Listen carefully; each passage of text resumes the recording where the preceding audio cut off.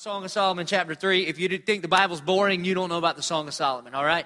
I want to just warn you that next week, we're going to be talking about the honeymoon graphically because I'm going to read the Bible. And at some point next week, it will be so graphic in the bedroom, in the honeymoon. There will be a time in next week's service where every one of you that have the Bible in your hand will go, is this the... Yeah, it's in the Bible, okay? So just a warning, it's at least PG-13.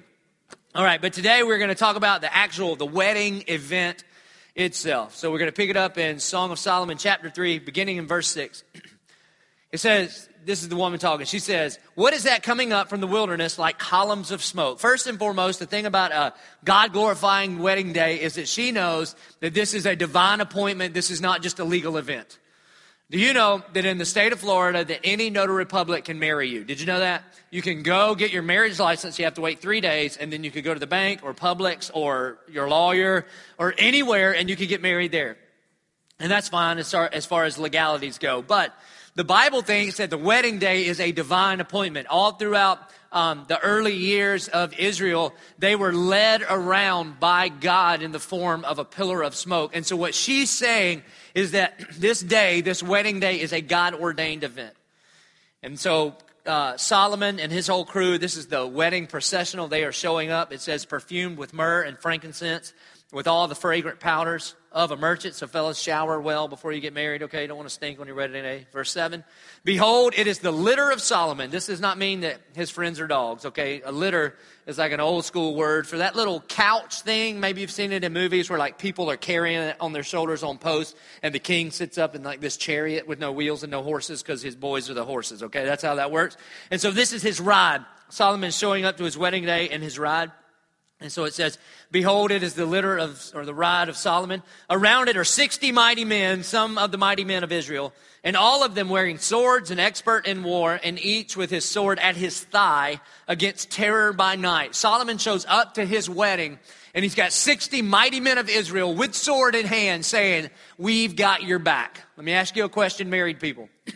Who do you have in your world fighting for you in your marriage? Because if you don't have some people that have your back, that are ready to fight for your marriage, you are in trouble. And we have tried to make it so simple, not necessarily easy, but so simple here at the Church of 1122. At the end of every single service, I try to point every single one of you to the Connect Center so you can get connected with some people that will fight for your marriage. Because we live in a world that does not help people stay married. You know this. And so you need to have some people surrounding you that are helping you stay married. In fact, every wedding I do, and again, I probably do 50, 60, 70 weddings a year, something like that. You know why? Because when you teach that sex before marriage is a sin, then all the people want to get married. You know, like, okay, well, sign me up so I can do that other part, all right? So I do a lot of weddings. Praise the Lord. It's very biblical. And so when the people get in there, I do the dearly beloved, and then we do what's called the question of intent, where I ask the husband-to-be, I go, hey, bro, do you take her? And he says, I do. And then I ask her, do you take him? And then she says, I do. And then I always step away from the couple and I look at the crowd and say, hey, listen, in a world that does not help people stay married, will you do your part to love and to pray for and encourage this man and woman to fulfill their marital covenant till death do us part? If not, you are uninvited to the reception and I don't let them go. But if you're going to do your part, like the mighty men of Israel with sword in hand ready to get these people's back, then say we do. And the whole crowd goes, we do. And so at the Church of 1122, we want you to get connected with people that will help you stay married. I have a group of men that I have invited into my life to look out for my marriage. Gretchen has them on speed dial. And so if there's a problem, she'll probably text. Because who calls anymore, right? If somebody calls me, I'm like, are you okay? They're like, yeah, what? I'm like, you called. Shouldn't you just text, unless it's emergency? But anyway, so she would text these men and say, we need help. And they don't even have to wait on the text. If they perceive that there could be an issue, then they are like the mighty men of Israel that have our backs, sword in hand, ready to attack anything that's attacking us. If your marriage is in trouble, you need some people in your life that are helping you stay married. And I know some of you are like, well, look, I don't have time for a disciple group. If your marriage gets in trouble, you'll look back and go, I wish I would have found time for that. And I bet I could line up person after person after person whose marriage is on the rocks. And they would say, hey, I speak to you from the future. I would go back and try to get some more people involved in our lives to help us be the husbands and wives God has called us to be. Now, I'm not promising you that your disciple group can fix your marriage. Some of you, you're way beyond repair. But these are people that would walk with you through that. You need some men and women in your life saying, I am fighting for your marriage like these mighty men of Israel.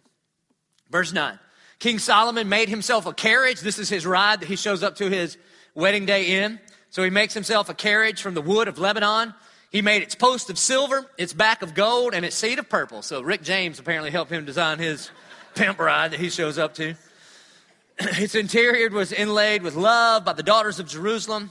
Go out, O daughters of Zion, and look upon King Solomon, the crown with which his mother has crowned him on the day of his wedding, on the day of the gladness of his heart. They are going to get married this day, and it is going to be, it is just going to be an epic wedding. When the king of Israel gets married, it is going to be a big, big wedding. Your wedding day should be a day of incredible celebration. In fact, Jesus is into weddings. Jesus loves weddings. You know why I know that? The very first miracle that Jesus ever does publicly was at a wedding. For those of you that are new to Bible study, guess what? He showed up at a wedding, and they ran out of wine, and his mama came and said, Jesus, we need more wine, and he took water and he turned it into wine. So, for all you Baptists, what would Jesus do? He was at a party, they ran out of beer, and Jesus makes the beer run. You understand? That's what he does. Sorry, Baptists, to mess you up, but I'm just saying. So Jesus is into weddings. Now, here's the problem. Again, I do so many weddings, and here's a problem that I see over and over and over and over. Is that young couples, or hey, doesn't matter how old you are, couples get together and they spend all of this time, effort, energy on the wedding.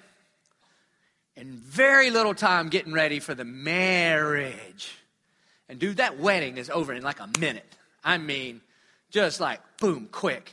And everything could go perfect. The weather could be perfect.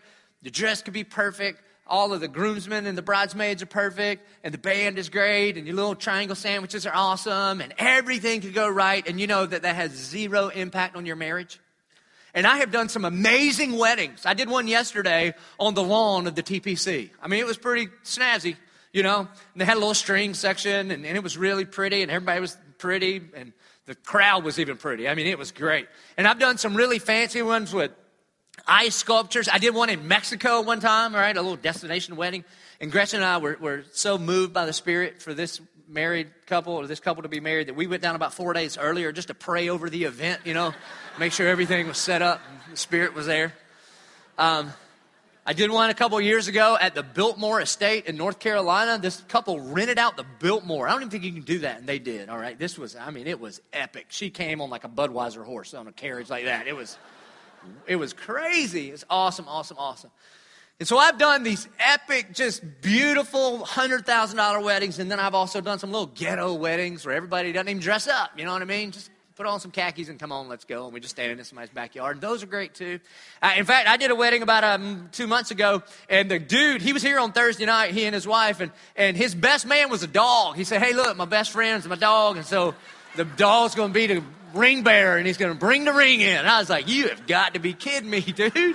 All right, it's your wedding, And so sure enough, everybody processes in, and then here comes the dog right down the aisle with the ring on his back, sits right there next to me. Is the best behaved person in the whole wedding party, all right? Perfect.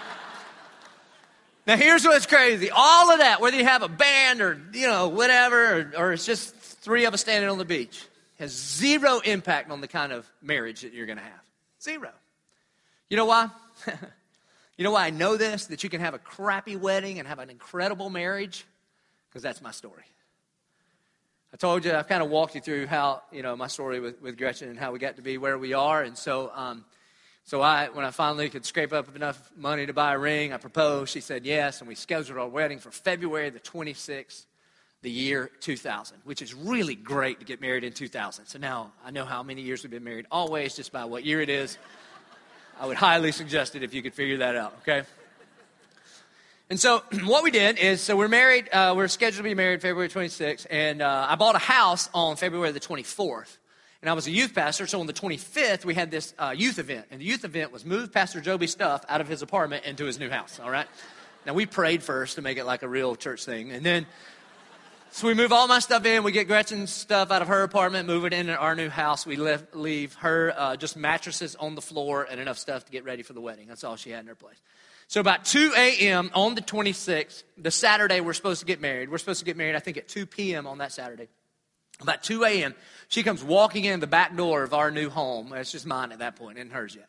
And she says, I don't feel good, okay?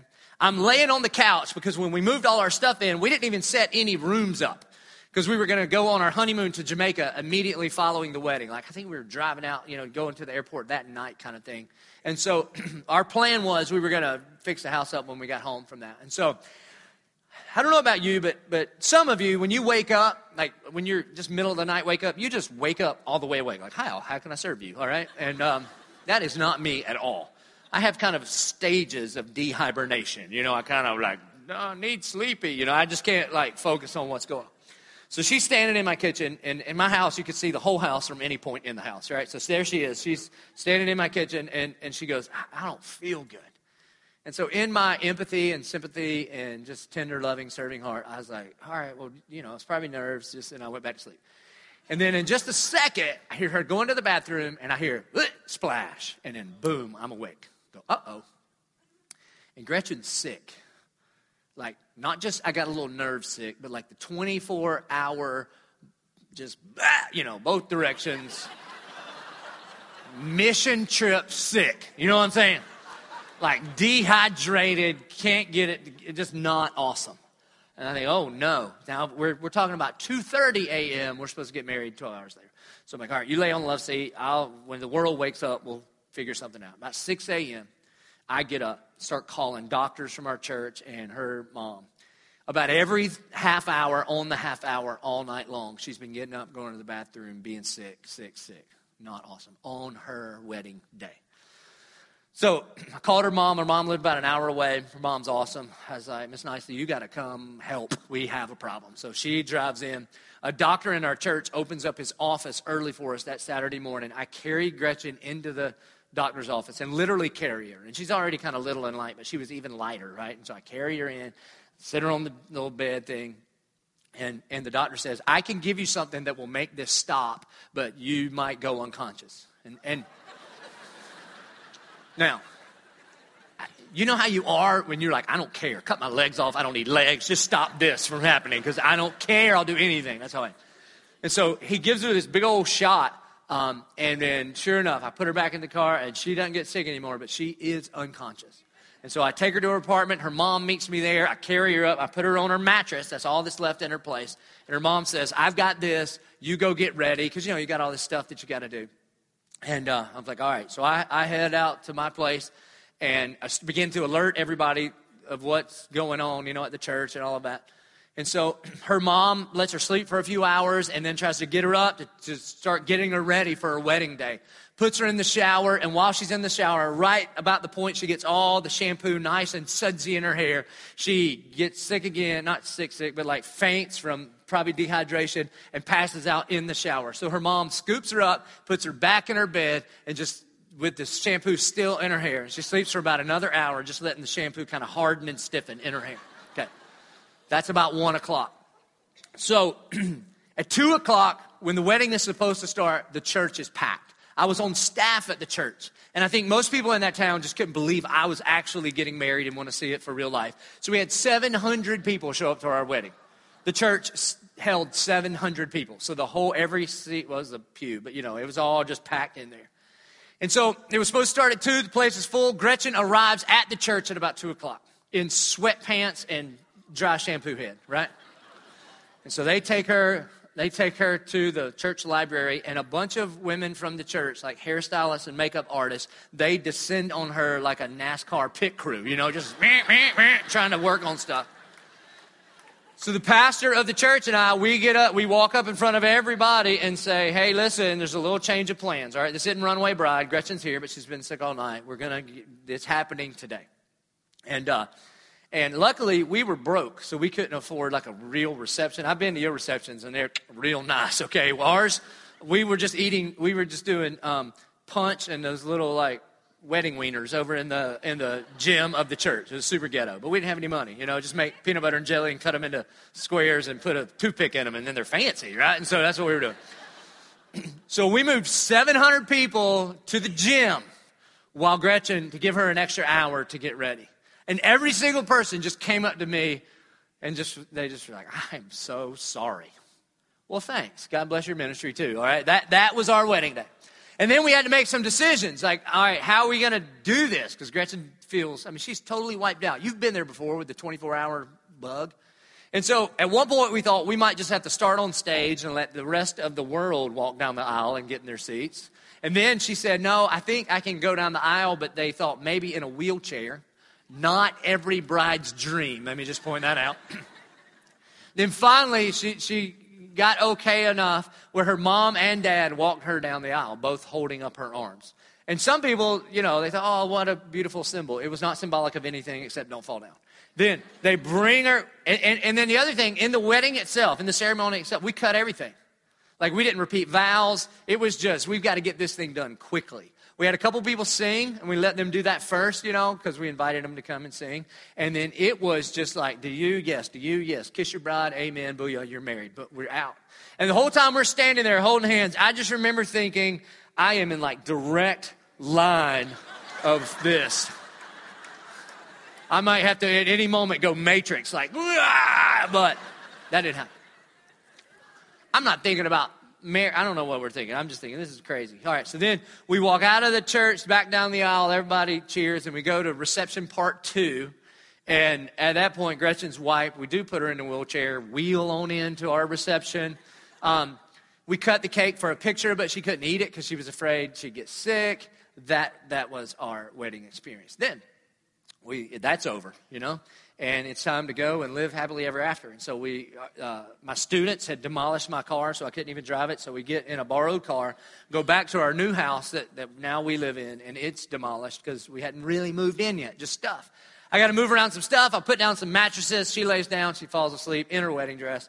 I fall asleep next to her, wake up in that evening, and then realize I got no cable. I've got no internet. I've got no nothing. We got to go somewhere. what am I going to do? Just sit in this empty house, right, with a bunch of junk everywhere? So I call up a hotel and get a honeymoon suite, scoop Gretchen up, said, hey, we're going to go stay at the Hotel Roanoke. Okay, so we go in, get our room. We sit down. It has a little extra place to sit. And we sit down in there, and she says, oh, I think I'm ready to try some toast. And I think, all right, baby, we're rallying, okay? So I get the room service. The toast comes. She eats a little toast. It doesn't sit super awesome, and so she's like, I just need to lay down. She lays down, says, I don't feel good, goes to sleep, and she's asleep. And on my wedding night, there I am, laying in the bed next to the hottest chick I've ever been this close to in real life, okay? And she is asleep, feeling terrible. And I just am like, Lord, you are hilarious, all right? And so turn on the TV in the room, and the movie The Sixth Sense is on. And I watched The Sixth Sense, and to this day, I hate that movie. Tell you all that to tell you this. Horrible wedding day. Horrible. Couldn't get any worse. We're not perfect, but you want my marriage. The way we've grown together, the friendship that we have, the just mutual submission and commitment and love, and not perfect, man. Sometimes you can see us fight and be like, ew, but I'm telling you, it's worth fighting for. That we are committed and devoted and love, and it's ooey gooey, hand-holdy. I love what just freak our kids out, kind of love each other marriage. And so it's what you want. Now, my advice to you, for those of you that are getting married, is this. Guys, here's what I would tell you. The wedding day is the day that your bride-to-be, she's been dreaming of this day her entire life, okay? She got her first wedding magazine when she was 4 years old, and she knows exactly how it wants to go. And so just know this, your wedding day is not about you at all. It's all about her. Get over it, all right? And if you think it's about you, come on, cowboy. I don't know what you're into. But so here's my advice to you, because she's been dreaming of this day forever. So just stand where she says stand, wear what she says wear, and just say what she says say. And if you do that, you'll make her the happiest girl on the planet that day. Amen? All right. Now, the wedding night, girls. He's been dreaming of this his whole life, all right? So just stand where he says stand, wear what he says wear, say what he says say, and you'll make him the happiest man on the planet. All right. So the wedding itself, again, you can have any kind of wedding, and it doesn't really predict the kind of marriage you'll have. But I will say this, the wedding itself, it is a ceremony to celebrate what your marriage ought to be. Because a real wedding ceremony, a God-honoring wedding ceremony, is a celebration of covenantal love.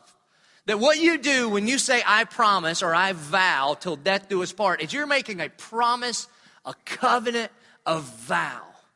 And that's what a wedding is supposed to be. Every single one of you, if you're married, you promise some stuff.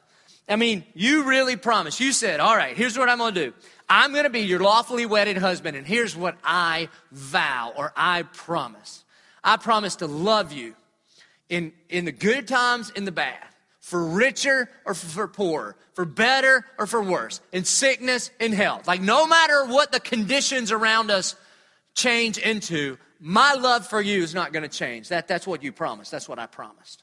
And then your bride promised the same thing back to you. Okay, that's cool, because I'm going to promise the same thing. I'm going to love, honor, respect you no matter what. No matter what. The problem is that when you walked up into that altar to actually get married, you were thinking covenant. But the moment they pronounce you husband and wife and you walk out the back of the church or wherever you get married, the moment that happens, what begins to happen in your mind, and I know you don't mean to, and it's not even really your fault, and I don't care how much you love Jesus and read your Bible and how many James Dobson Focus on the Family books you read about marriage, that we all begin to shift mentally from covenant to I promise no matter what to contract. Well, you ought to, because you're the wife. And when you begin to move from the covenant of marriage to a contractual understanding of one another, the first thing that will begin to happen is intimacy leaves the room. Unconditional love leaves the room. Just random acts of service and love and kindness for one another leave. An attitude of gratitude and thankfulness for one another begins to leave. And the way this begins to happen is when you walk up the aisle to get married, you walk into your marriage with legitimate hopes and desires and dreams. And they are legit. I mean, you've been thinking about what your marriage could be like one day. And that's fine, because you can't really dream anybody else's dreams but your own. So that's all good and fine, all right? But when you begin to take those legitimate hopes and wishes and desires and dreams, and after you get married, you begin to take them from this kind of dream wish bucket and begin to put them in this expectation bucket, then you're moving from covenant to contract. And when you move from covenant to contract, what you do is you create a debt-debtor relationship with your spouse. A debt-debtor relationship. And we've all got contracts, right? Everybody's got a cell phone contract. Do you feel unconditional love from your cell phone provider? I mean, when is the last time you got a handwritten love letter from Verizon? Dear Mr. Martin, we would just like to give you a heartfelt thank you for paying your bill on time every time, regardless of how many phone calls we've dropped for you. No. In fact, when's the only time you do get personal communication from your cell phone provider? If you break the contract, they will call you, even if your phone doesn't work anymore. It works for them. You'd be like, hey, a real person? That's weird, because when I call you, I can't get a real person. But when you need me, a real person calls. You see how that works? It's because you have a debt-debtor relationship, and rightfully so, because you're entering into a contract. If they don't provide for you service, then you don't have to pay them. And if you don't pay them, they will not provide service for you. That works great for your cell phone. It will kill your marriage. It'll kill it, because you enter into this debt-debtor relationship. Here's an example. Most nights of the week, Gretchen cooks for us at home, okay? For all of us. And we try to do we're only eating what I'm cooking, but then that never works out. And it's corn dogs for the kids, and I eat whatever. Now, here's the thing. Is that a legitimate desire on my part to eat? Yeah, that's pretty legit, right? And is it a blessing for me? Oh my goodness, it's a great deal to be able to walk in my house after a long day of work and go, ooh, something smells awesome. And my wife, she's a stay-at-home mom, so that has a lot to do with it. And then she's a good cook. And so that's legit. Now, if I expect it, if I expect dinner on the table when I get home, even if I expect it, regardless of why I expect it, because that's what my mama did, or that's what I saw on Leave It to Beaver, or why, it doesn't even matter why. But if that is the expectation, do you understand that it's a debt-debtor relationship? And when I walk into the door, I can't even appreciate it, because what my wife has done is she's only worked her way back up to zero, to par. And you'll find yourself saying something like, well, that's what she ought to do, because she's the wife, isn't she? Same thing's true with you, ladies. If you expect your husband to fill in the blank because he's the husband, do you see how that chases all of the unconditional love and intimacy and grace out of it? As opposed to, if I pull up into the driveway and I go, okay, God's command on me is for me to love my wife like Christ loved the church and give myself up for her. And I'm going to walk into this door of this house, and it's second shift for me. I know I've been working all day, but now I'm in second shift. And I need to serve her and do whatever it is that she needs to do for me. And I don't expect dinner. I can cook dinner. I'm a grown man. I cooked dinner, sort of, when I was, in college and stuff, if you can consider ramen noodles and hot dogs dinner. But I can do that. And so if I walk in with that kind of no expectation, but covenant, I made a covenant to love her with or without dinner. If I walk in and then I smell dinner, then what happens? Thank you. Thank you. Not only is it true on my end, but it's also true on her end.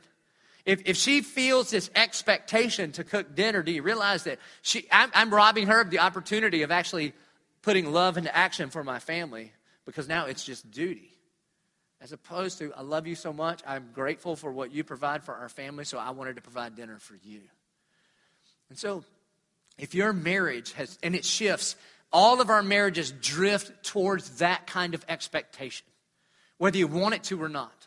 And so, you've got to work really, really hard to keep it at that covenant kind of relationship and not drift into that contractual kind of relationship.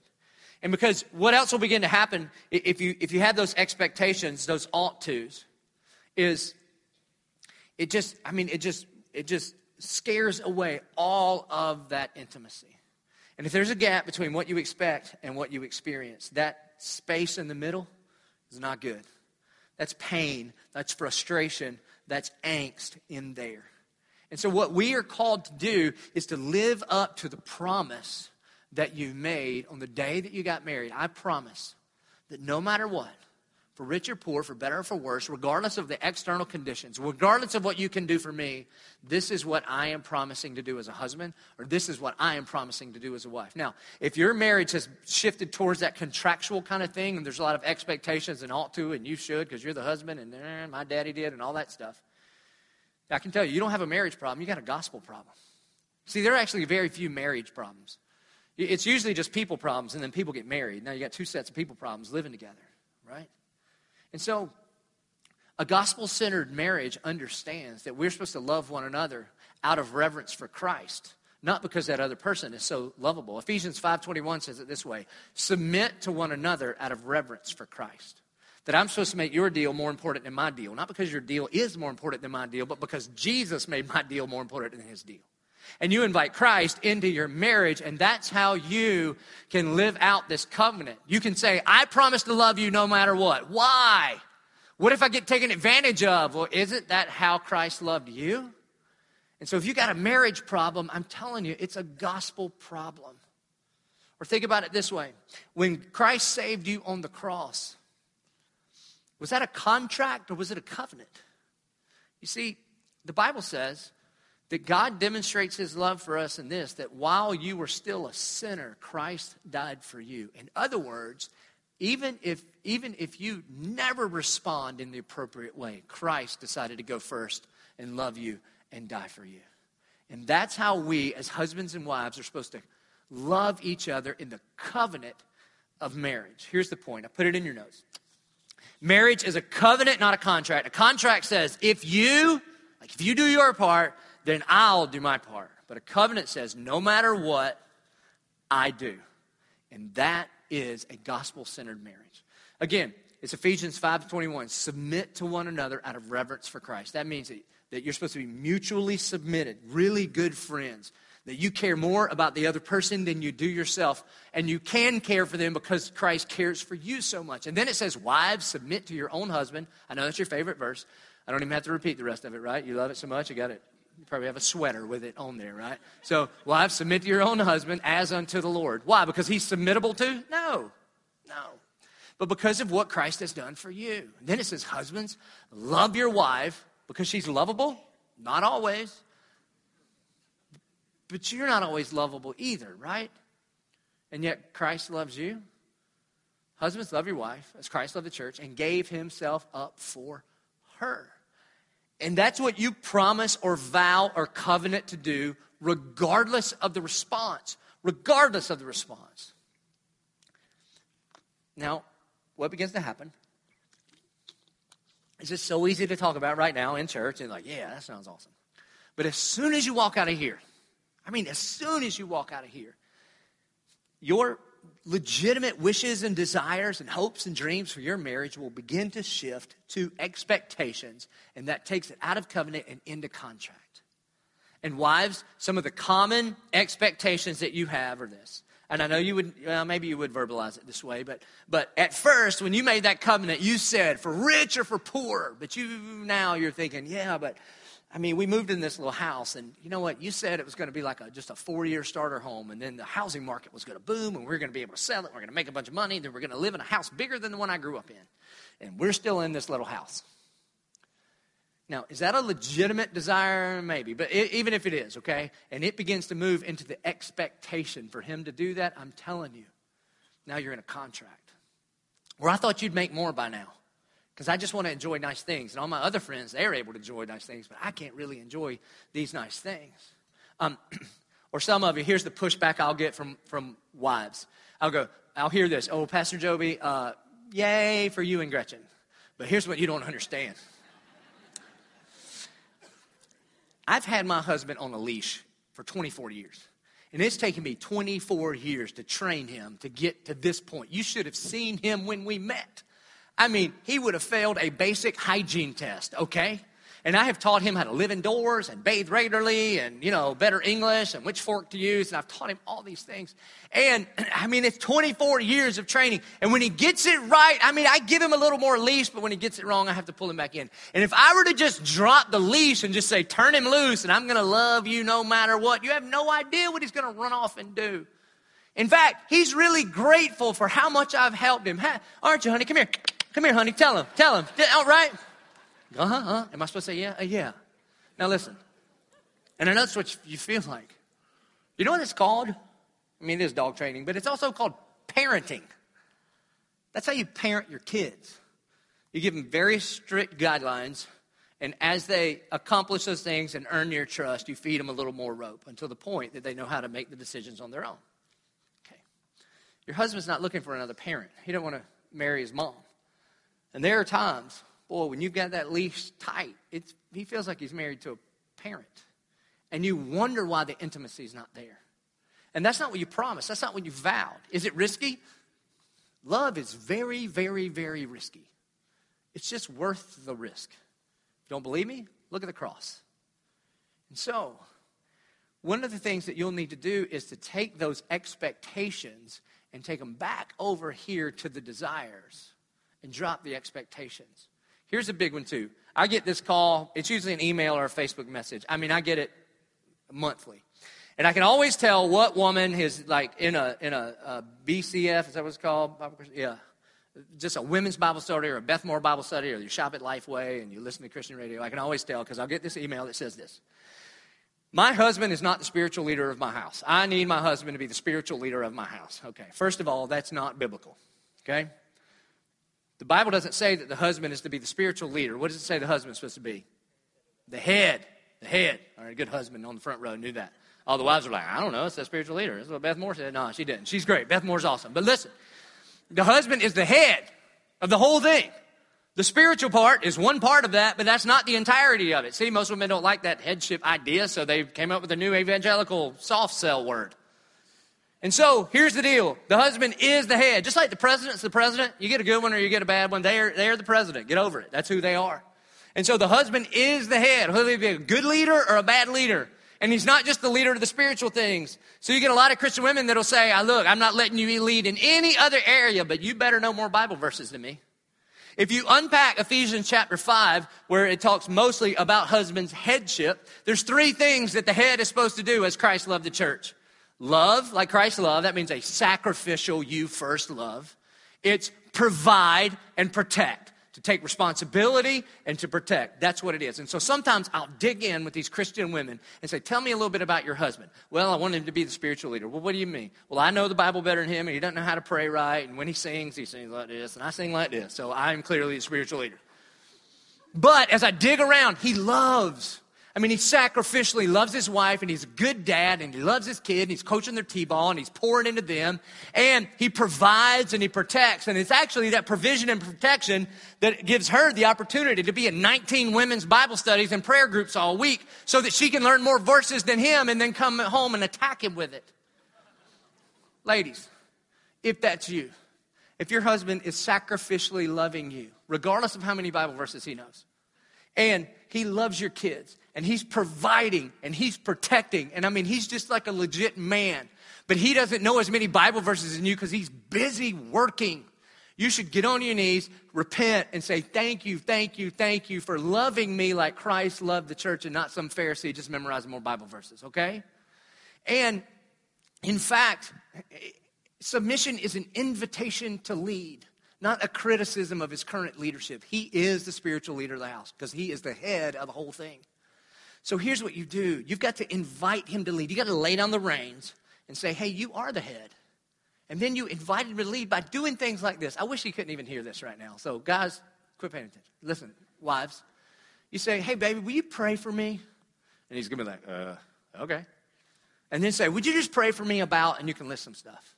And when he says, okay, and he walks away, don't correct him and like, no, you're not doing it right. Come over here and put one hand on my head and one hand up like this and try to use the word sanctification, justification, and glorification. Ready to go. No. And then the next day you say, thank you so much for praying for me. I really felt it. Even if you got to lie a little bit. I'm telling you, the Holy Spirit saying that's okay. Thank you for praying for me. It's an invitation to lead. And when he goes, you know what, I did pray for you. Then make out with him. And he'll start going, hey, this leadership thing's pretty cool. Do you see the difference? I'm telling you. Men, let me beat up on you for a little while. So, husbands have some common expectations too. There's usually 3, all right? 3 things that shift in the expectation. Okay, there's sex. Okay, there's just one. All right, there's sex.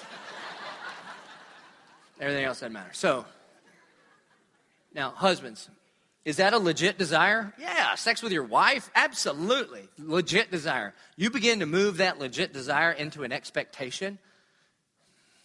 And the one place you never, ever, ever want to chase out the intimacy and the safety and the unconditional love is in the bedroom.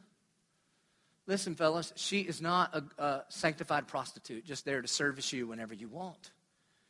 And I'm telling you, I've heard this from women in our church that are married to good and godly men, and they'll tell me that they feel like they're on the clock, like it's the NFL draft. Miss Martin, you were on the clock. And there's always this kind of countdown until the next time. And that does not fuel the kind of intimacy that you want in your bedroom.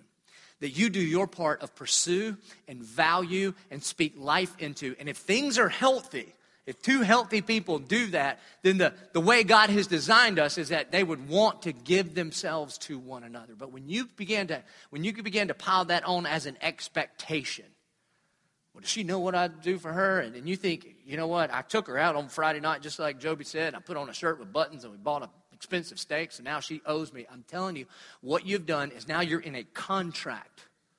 And that is not what you promised. But instead, you love her and you serve her without expectation. And every hug is not foreplay. Look, I don't know why else you'd be hugging either, okay? I am with you. But I'm just telling you, it communicates to her just, I love you with no strings attached. And it's not an expectation. And let me tell you this too, husbands. You better not be walking around quoting wife verses. if you ever have to quote a verse that starts out with wives, then the game is over. Do you understand? I'll quote them and preach them and teach them on your behalf. I will never even quote them in my own home. You read the ones that are written to husbands and wives. You read and memorize and apply the ones that are written to you. And now, husbands, on the spiritual leader stuff, lead in your relationship with the Lord. Again, let me tell you a couple of ways to do it. This is super easy. Number one, if you don't feel like the spiritual leader and your wife knows Jesus better than you, that's totally fine. But just do this. Just go up to your wife and say, can I pray for you? And she'll say, okay. And go, okay, how can I pray for you? And she's going to say stuff. And then you hold her hand and you close your eyes and you say, dear God. And then you say that stuff. And then you say, amen. And when you say amen, she's going to be crying. She'll be like, oh my, I felt like I was in the Garden of Gethsemane. You know, I'm just telling you. That's just how she was wired. And then also this, when this series is over, when the Song of Solomon series is done, I'm going to do 8-week series on the book of Ephesians. Be here for all 8 weeks. If you can't be here, download the podcast. Even if you are here, download those 8 podcasts. Don't listen to anything else. Listen to those 8 week after week after week after week, and so that you can learn the book of Ephesians. The first half of the book of Ephesians is the gospel from a heavenly view, the gospel from a personal view, the gospel, what happens when you get saved. And then the second half of the book is how the gospel applies to your everyday living, at home, at work, in the way you live each and every day, the gospel in the church. And so, regardless of the spiritual question that you're asked, the answer will always be in the book of Ephesians for you.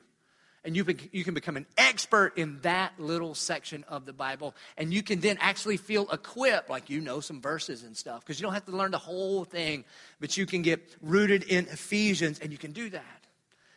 And then Peter says this to husbands. He says, likewise, husbands, live with your wives in an understanding way. You know what that means? That word understanding literally means as unto knowledge. That means we are supposed to become students of our wives. Students of our wives. You know how you know all that stuff about your favorite football team and it's really irrelevant? You're supposed to begin to study her like you know where Blake Bortles played Pee Wee and what his passing rating was then, okay? You're supposed to learn to get to know her, what she wants, what she desires, like you know your own self. You know how you're driving down the street in your truck and you get thirsty and nobody had to tell you you were thirsty? Like you just knew it. Like, wow, I know that I'm thirsty. You got to know her that way. And you know how what you do when you know that you're thirsty? You do what it takes to take care of that want and need. You pull your truck over and you get you something to drink and you're right every single time. Right? The Bible says you're supposed to become a student of her and begin to serve her wants and needs like you've learned to take care of your own wants and needs. So it says, likewise, husbands, live with your wives in an understanding way, showing honor to the woman as the weaker vessel. That just means you can beat her in an arm wrestling contest, okay? And if not, seriously, boys, work out, all right?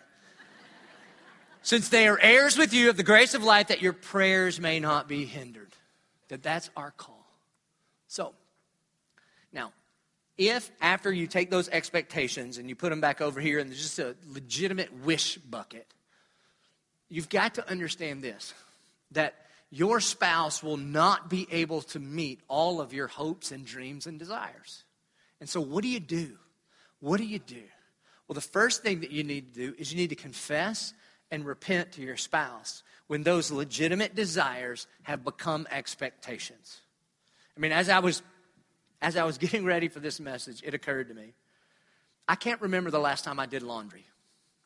And if my laundry's not done, without thinking about it, I mean, I can just in a minute go, well, why aren't my shirts ready? And that legitimate desire to wear clean clothes, it becomes an expectation of my wife. And I need to go to her and say, hey, I'm sorry.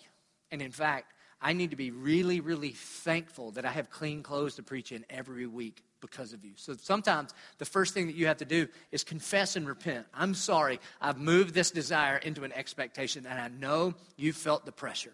And I just want you to know that pressure's off. That's the first thing. The second thing is this, is that you begin to peel back your heart a little bit and share the appropriate desires and wishes and hopes and dreams with your spouse.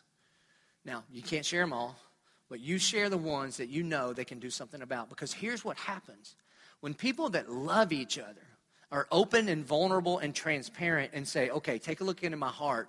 This is some things that are important to me and some things that I want you to know about me. Now, I love you regardless, but what begins to happen is that people that love one another begin to partner together to accomplish those things for one another. So a big part of the reason Gretchen is a stay-at-home mom is because 10 years ago, she began to peel back the curtains of her heart a little bit and say, hey, this is how I was wired, and this is the direction I want to go. And we didn't get there overnight. It took us a decade to get there, but we partnered up as a team to be able to accomplish that. Now, just a warning on that, you only share with your spouse the things that they could do something about. Do you realize that, this would not have been helpful if Gretchen said, hey, listen, I listened to your sermon. I just want to be open and honest.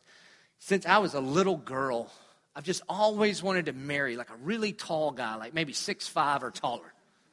Well, what am I going to do with that? I got to kill McCarthy and all the tall guys in our church because of my insecurity, right? I can't do anything about that. So what do you do with those things that your spouse can't do anything about? You cast all your cares upon Jesus because he cares for you. You got to know that his grace is sufficient for you, that he is more than enough. Now, I get this question all the time. How do I know when it's time to get married? But typically, people ask it in the wrong way. They typically say, how do I know if he or she's the one? Well, really, the question is, are you the one? You are ready to get married when you feel like you can make the vow or the promise to be the husband or to be the wife that you're going to promise to be. It actually has very little to do with the other person. It has everything to do with you. Are you ready to make that promise that no matter what, for better or worse, rich or poor, sickness and in health, no matter what, here's what I promise. And when you're ready to make a promise to enter that covenant, then you're ready to get married.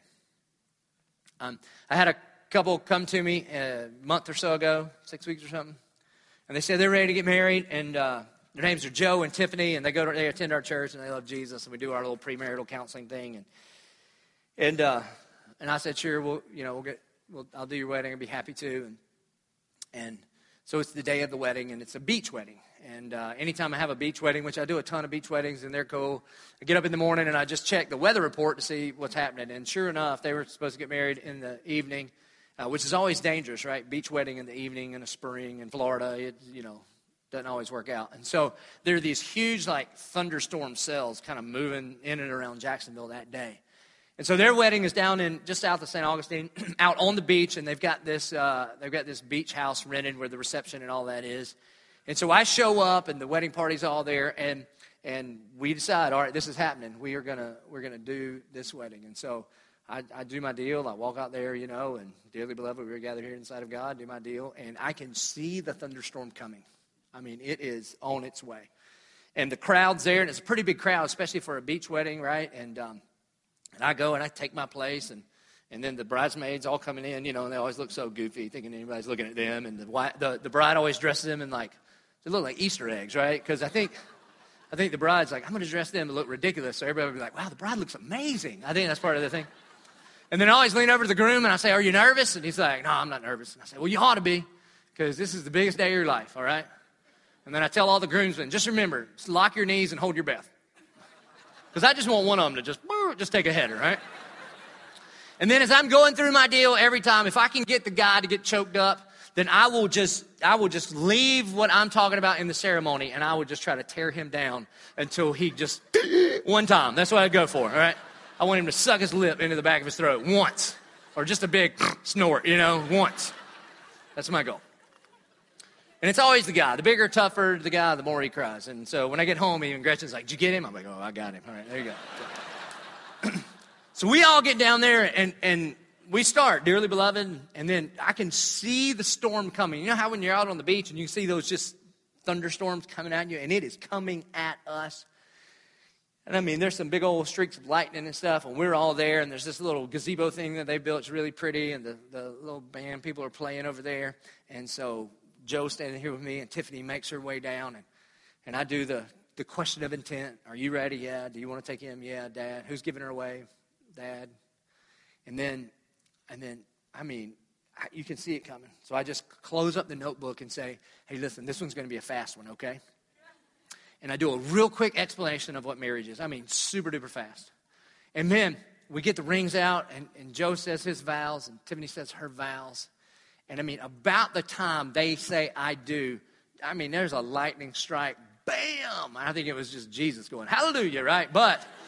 And then the rain starts falling. And so I look at her and go, hey, we're going to cut the unity cross, okay? Because I love Jesus, but I didn't really want to be face-to-face with him like that day.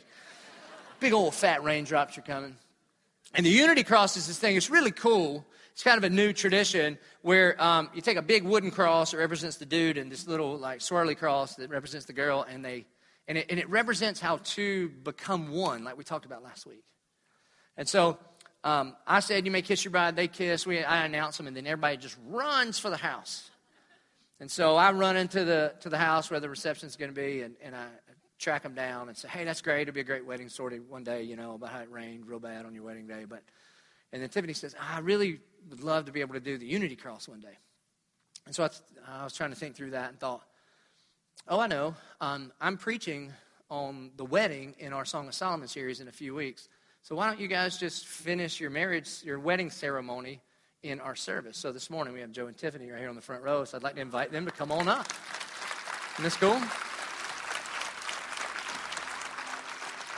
It's nice and dry. And so hold hands and look at one another. And we'll pick it up from right where we left off. Joe and Tiffany, you will now take part in the assembly of the unity cross as it represents how two become one. As Joe places the outer cross in the wood base, it represents how God created the man. Bold and strong, the defender and protector of his wife and his family. And the book of Ephesians reminds husbands to love their wives as Christ loved the church, totally and completely, giving himself for her. And then, Tiffany, you will place the more intricate cross inside the protection of Joe's cross. And it represents how in Genesis God created the woman from the man. Beautiful and multifaceted. And the two crosses come together to make one cross. And it represents how the two of you have become one. And the cross is held together by 3 golden pegs that represent the Father and the Son and the Holy Spirit. And always remember, what God has brought together, let no man take apart. Let this unity cross be a daily reminder of your wedding day and the covenant that you both have made. Go ahead.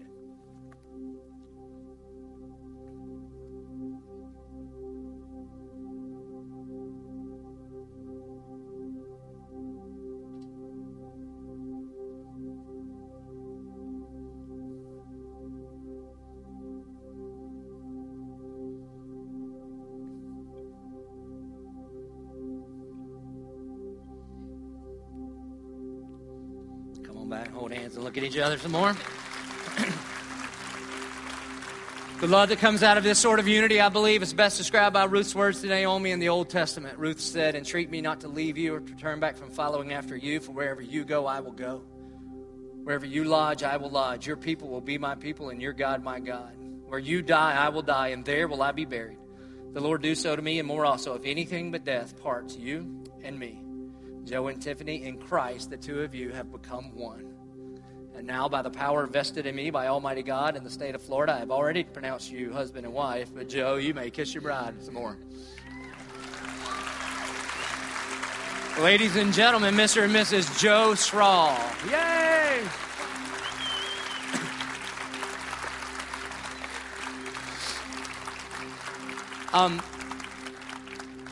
So like I've said, I've done like, I don't know, I do 50 or 60 weddings a year. And part of the reason I do them, I'm counseled by lead pastors of large churches that I should not quit doing them now. But there's several reasons that I continue to. One is so I can get to know people like Joe and Tiffany, because in this kind of environment, I have a really hard time getting to know everybody.